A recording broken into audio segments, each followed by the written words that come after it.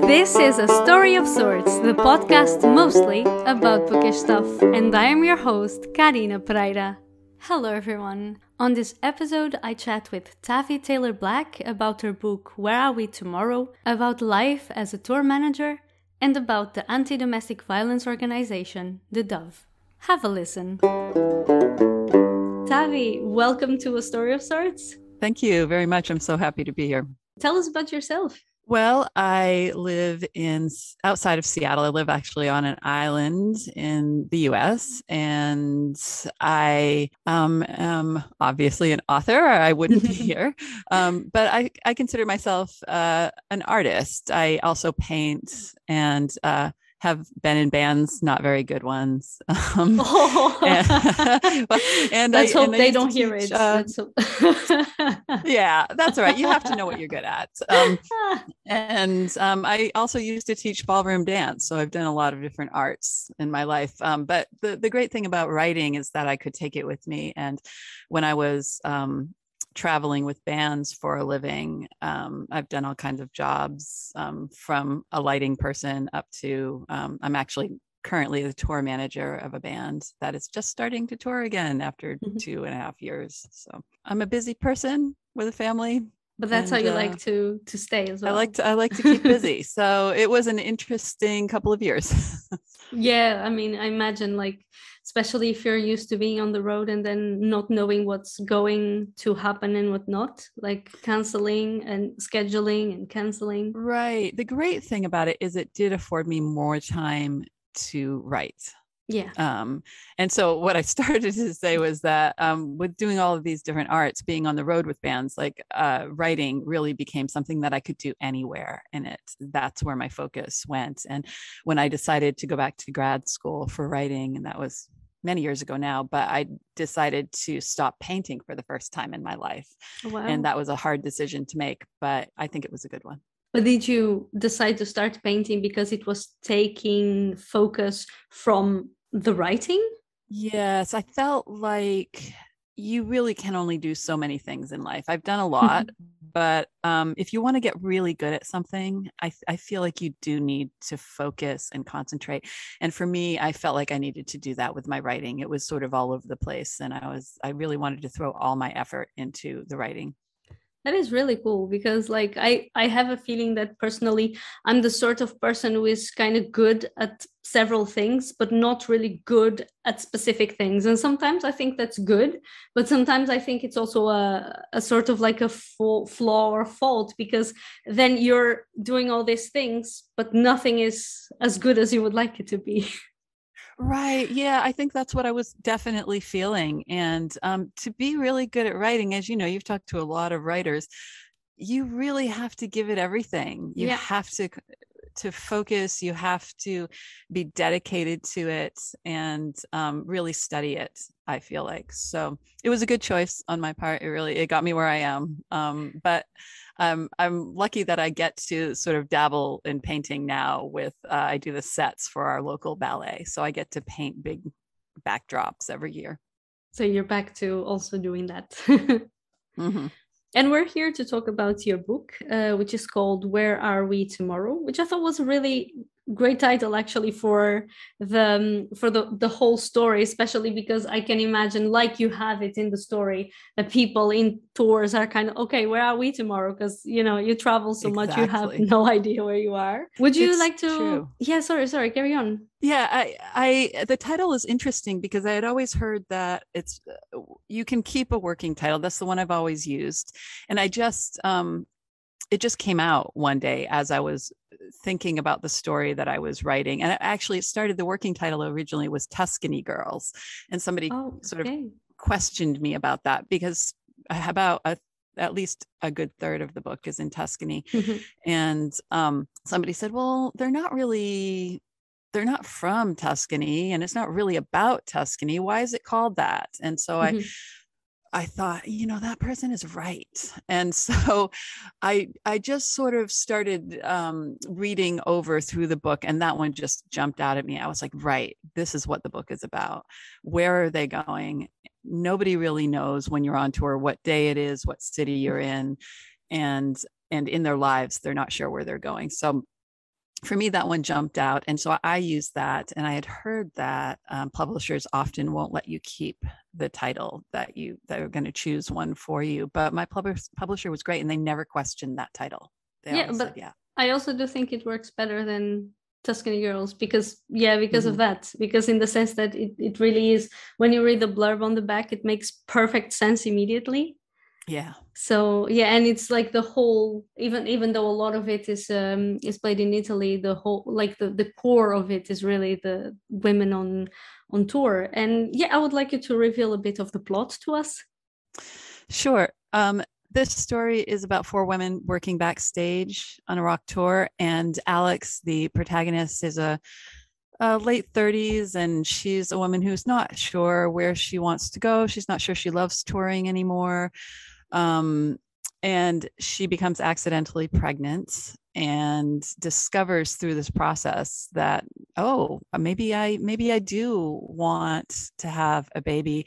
But it's not just a baby. It's like she's searching for a home. She's searching for a place that she belongs because she's been running her whole life.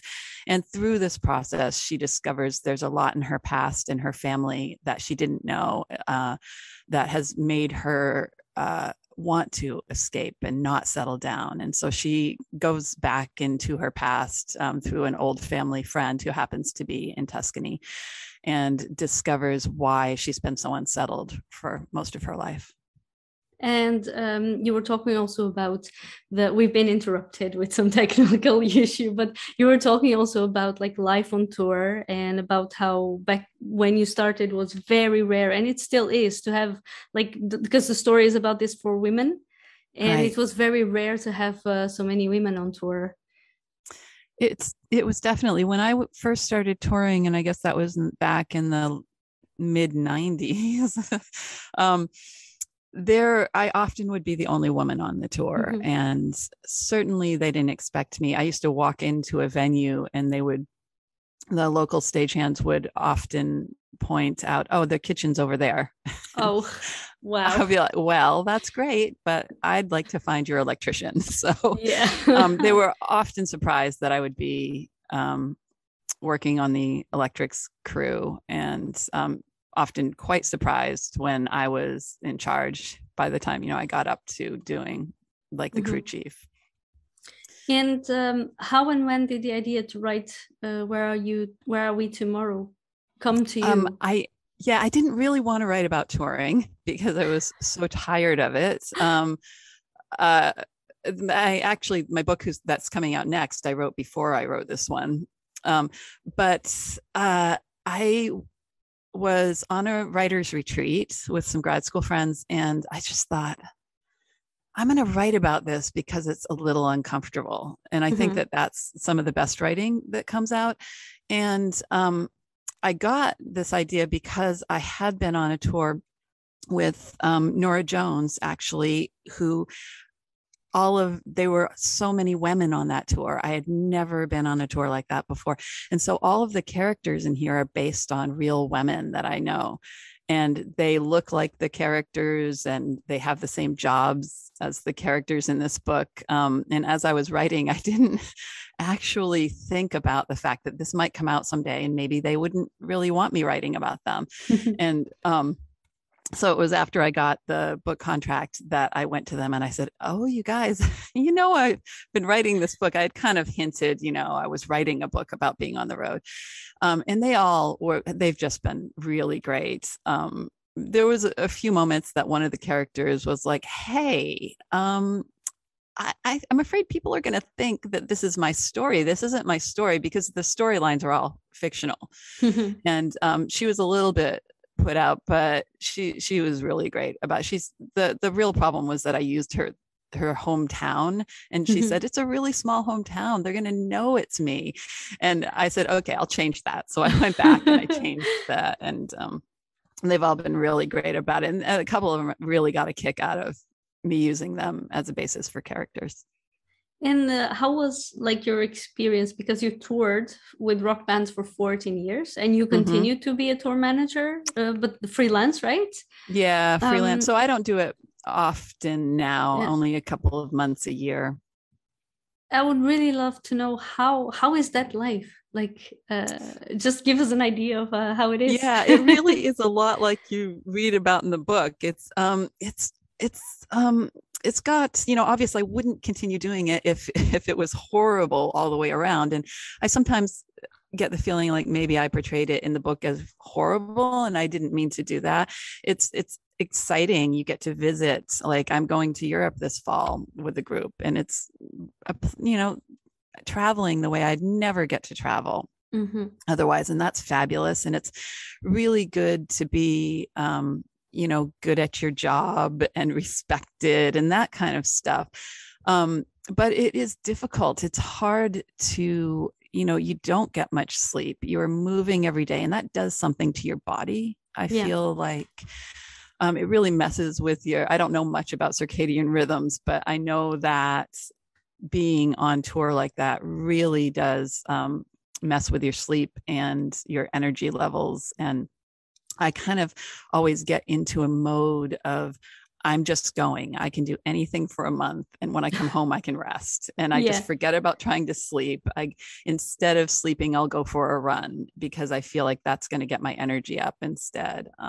But it's not an easy life. I mean, showering in venues and getting on a tour bus. I don't do that kind of touring anymore. I usually only do the kind that you go in a hotel. It's just because I'm older and I can be choosy. I only tour with one band now. Of course, yeah. So, and they do yoga, music, sort of chanting. So it's a whole different vibe.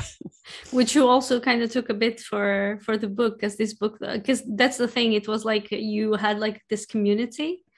The stories in the book, at least there was like this community, and they also did some yoga practicing to kind of open up and connect with each other. We did that on the Nora Jones tour. Yeah, she was just so fabulous. And Nora was so great when I sent her this book and said, hey, would you give me a blurb and what do you think? And she was so gracious, and she did. And she said, but the thing is, I'm afraid that everybody's going to think I'm Sadie. I'm not like that, am I? And I was like, oh my God, you were never like that. She's the exact opposite of Sadie. Sadie's kind of completely fictional.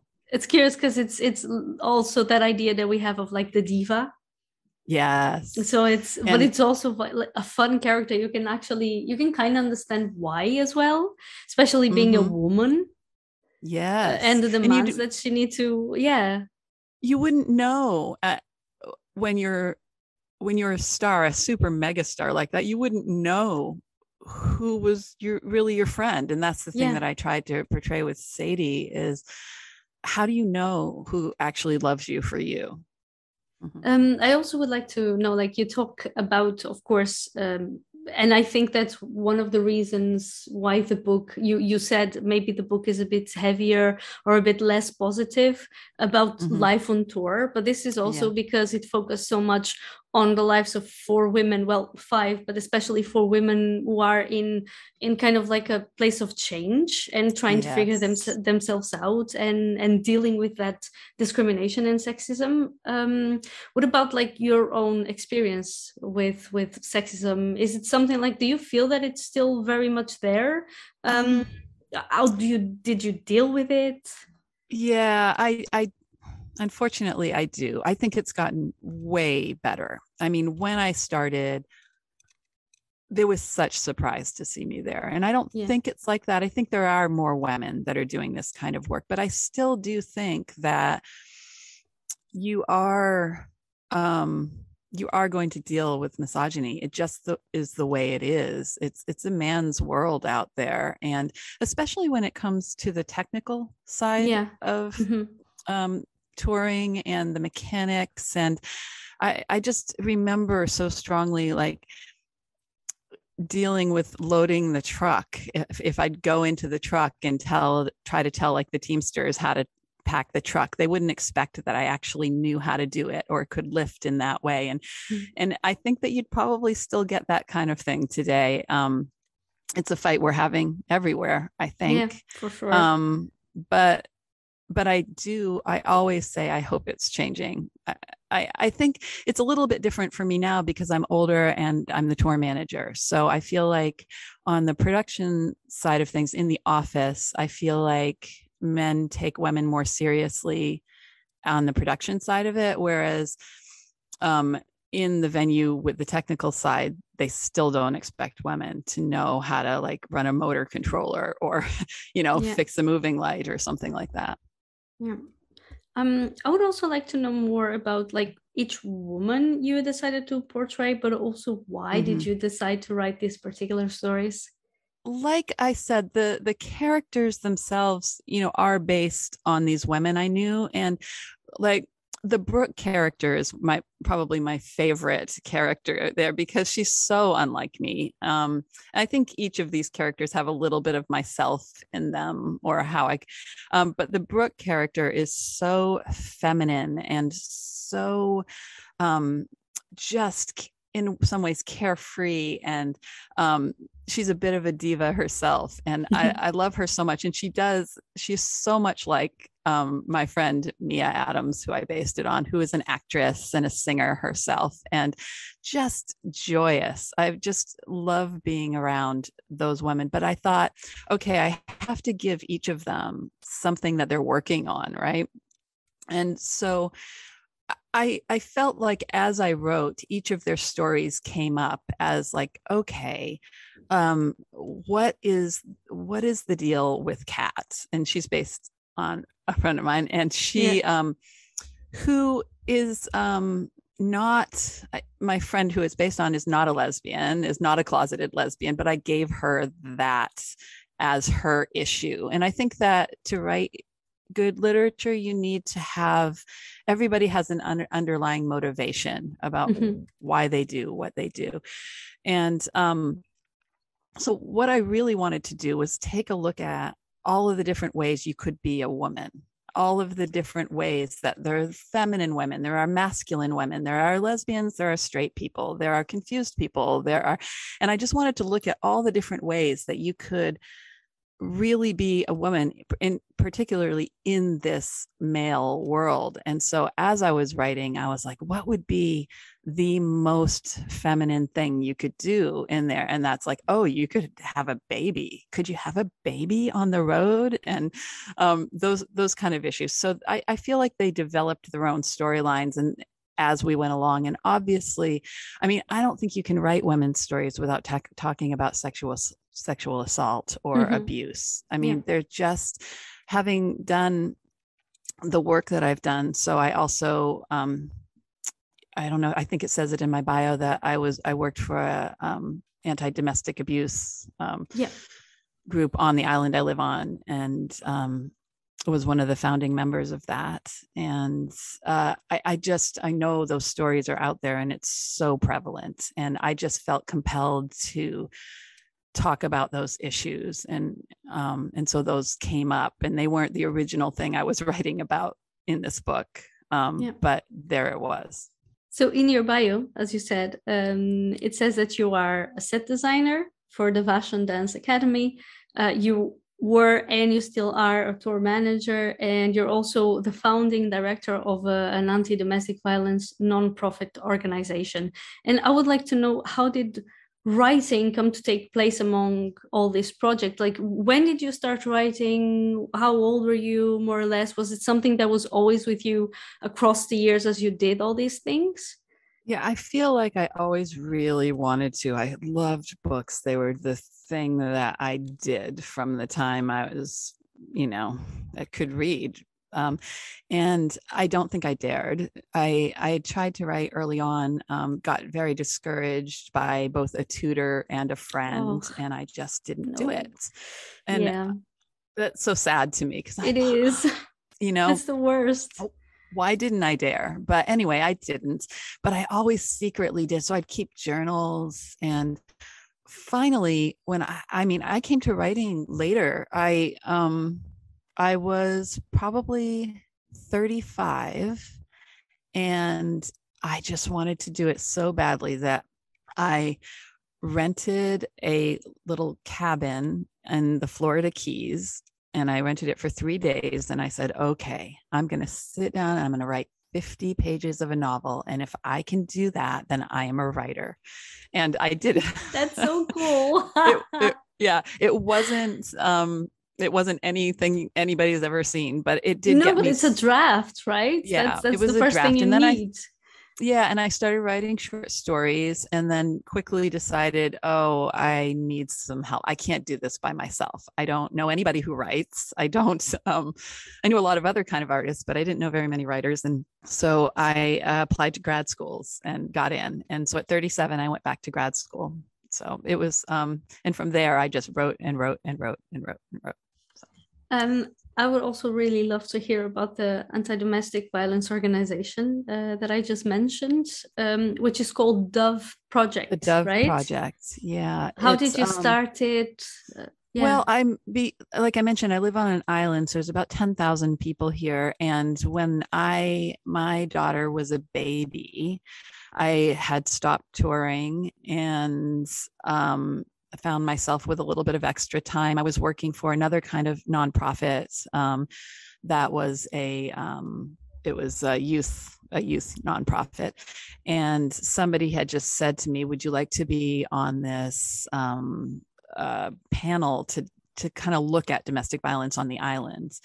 And it turned out that when we had services here, which had been several years, there were 50 people a year got help. And then when there was no services here, maybe 12 did, because they had to go off island. It's very difficult. And so we just started looking into the issue and realizing, oh, this is a bigger problem than we thought it was. And I just got really invested in it when I had all of this time. And so I just worked with 4 other people, and I ended up being the first director of it. We founded a board, and now it's actually quite a big nonprofit on the island. They do all of this amazing work in the schools and prevention.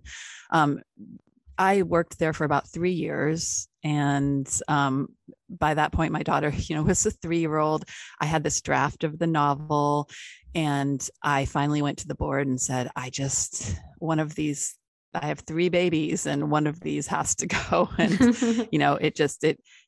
it can't be, it can't be my child. Of course. It can't be the novel. It's got to be you. But I found this amazing woman to take my place. And I said, I think you ought to hire her.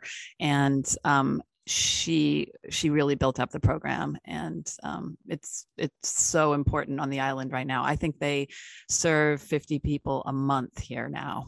Wow, yeah, that's a lot, especially with the 10,000 inhabitants. It's a small town. Wow. Yeah.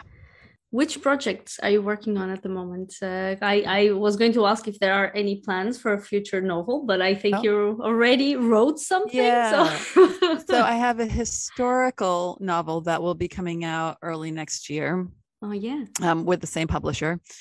And then I also am working on revising a draft I have of a middle grade fantasy, which I worked on with my daughter, who is now 12. Oh, cool. Yeah. And so I have 1.5 books in this series I think I'm going to write for that. And then, of course, I have a bunch of other projects. I have a sort of dystopian one I'm working on, and that's kind of put aside. And then I'm also thinking about a sequel to my historical. So only need more time in the day. So plenty of projects. And can you reveal anything about the novel that's coming out like next year? Oh yeah, sure. So it's set in 1913 in coastal Maine in an estate. She's a maid. So it seems I always go back to women's issues, and this is a maid who becomes impregnated by the estate owner and feels like she now has a place on this estate, that like her child is going to belong to it somehow. And back in 1913 that wasn't something that could ever happen, and so she's a little deluded about that. But this book's a little more plot driven than Where Are We Tomorrow. There's a jewel heist. There's all kinds of things that happen in this novel. Okay, so we got to keep our eyes open for that. And where can people find you online so that they can get their news? Oh, sure. I have a newsletter they can sign up for on my website. It's just taviblack.com, TAVIBLACK.com. And I'm on Instagram. And now this is the last question of the podcast, the most difficult according to every guest. I would like an all-time favorite book and a book you would recommend right now. Oh, yeah. Not only hard to narrow it down, right, for all-time favorite, but one that I like to recommend because I just feel like people have maybe forgotten about this book is A Fine Balance by Rohinton Mistry. It's about India. It's set in India. He's a Indian Canadian author, and it is tragic. It is epic. I just always, I haven't heard anybody that I recommended it to that didn't love it. So that's what I would recommend. And then for right now, I think because I'm reading sort of all over in genres, I used to just only read literary fiction and that was it. But now I'm doing some more middle grade, young adults. I just finished The House in the Cerulean Sea. Mm-hmm. And it's so interesting. It's such a, it's a fantasy. It's fun. It's an easy read, but yet it's really digging at, the sort of really important themes of like, who do we accept as a person and, gender and sexual orientation. And I really love that book. I've read, I haven't read it yet. I have it at home already. I already bought it, but a lot of people recommended it. So I'm also very curious about it. Yeah, I think you'll like it. It's fun. Tavi, thank you so much for the recommendations and thank you for coming to the podcast. Yeah, thank you for having me. It was really fun talking to you. It's a pleasure. Oh, can I mention one more thing? Yeah, for sure. That I totally forgot. Maybe you could fit this in. Is that I also have a podcast. Oh, and, tell us about it. It's a writing podcast, and it's called The Personal Element. I co-host with a grad school friend of mine, and we talk about personal essays. We have a writer read their personal essay, and then we sort of take it apart and talk about what we love about the essay. Okay, great. I will also add it to the show's notes so that people can access it. Thank you so much. I really appreciate it. Yeah. You can access today's show's notes via my pod page, which you can find along with all of my social media links at linktree/Karina Pereira. If you have enjoyed this episode, please consider supporting A Story of Sorts on Patreon. Patreon is a platform which allows you to contribute monthly to the podcast in exchange for extra content, such as early access to episodes, a shout out at the end of an episode and on Instagram, and choosing a theme for me to talk about on the podcast. You can become a patron at patreon.com/A Story of Sorts. Leaving a review would also be highly appreciated. Don't forget to subscribe to get a notification when the next episode hits. I'll talk to you then, and thank you for listening.